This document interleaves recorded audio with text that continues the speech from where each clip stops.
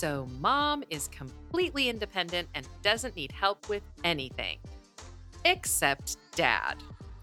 She's been the caregiver, and you know it's wearing her down.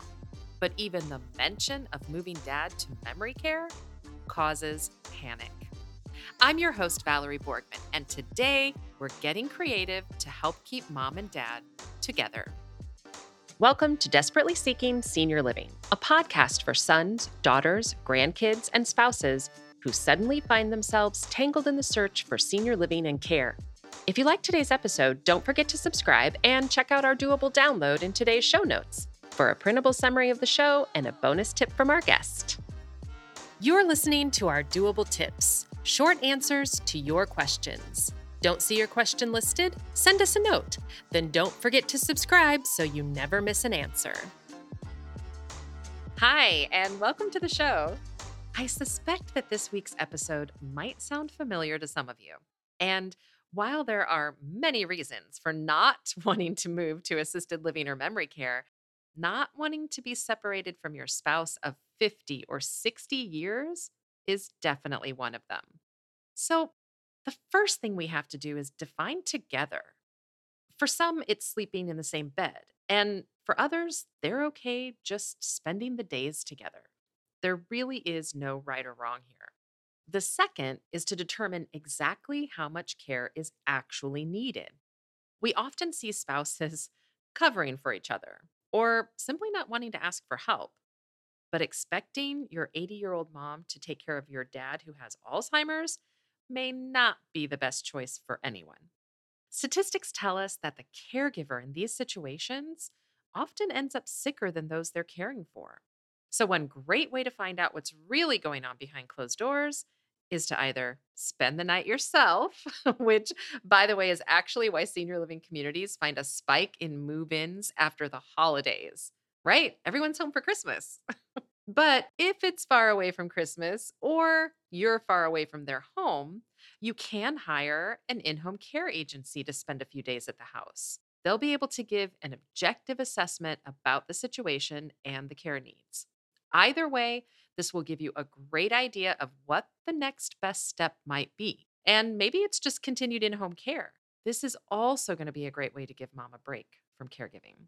Now, we've worked with many couples in this situation who moved to assisted living, not memory care. But this option is only going to work if there's no risk of dad wandering off and leaving the community. And the other caution here is that they'll still be behind closed doors, meaning that mom is still probably going to be providing some assistance and not getting much of a break. Or let's face it, maybe not getting the best sleep either. Most times, if couples try this, it's more of a transitional move and not usually the final move. So let's look at three possible options. And by the way, these are going to vary from state to state. Option one, an adult family home.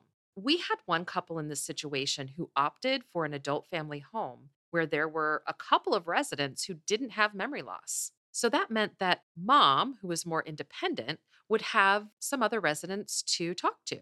And this home also had 2 rooms available that had a Jack and Jill adjoining bathroom.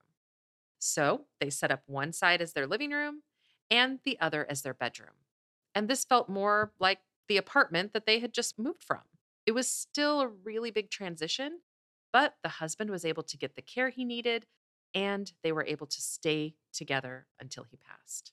I will say that the wife actually ended up staying in that care setting. Option two, a memory care community.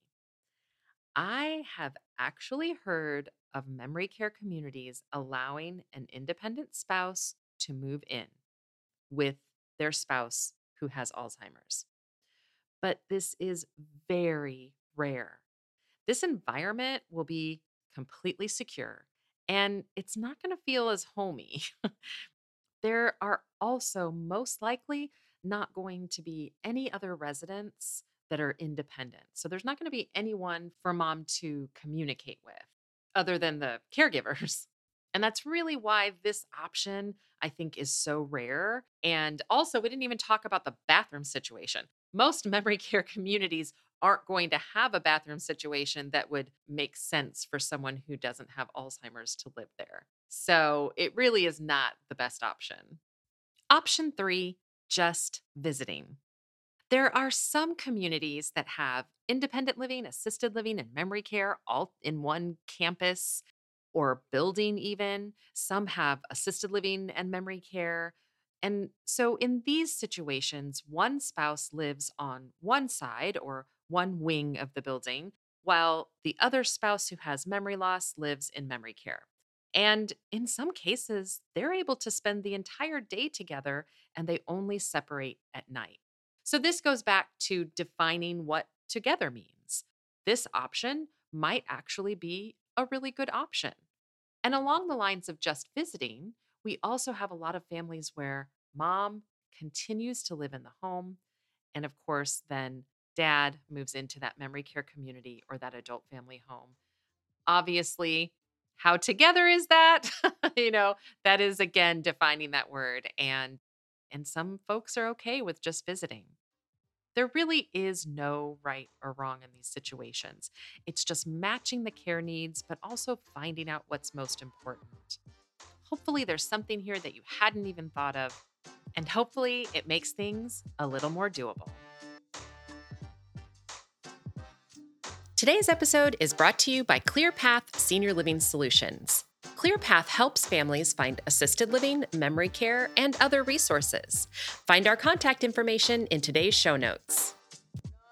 Check out this episode's doable download in show notes for details, including industry terms and definitions we discussed, as well as a bonus tip from our guest.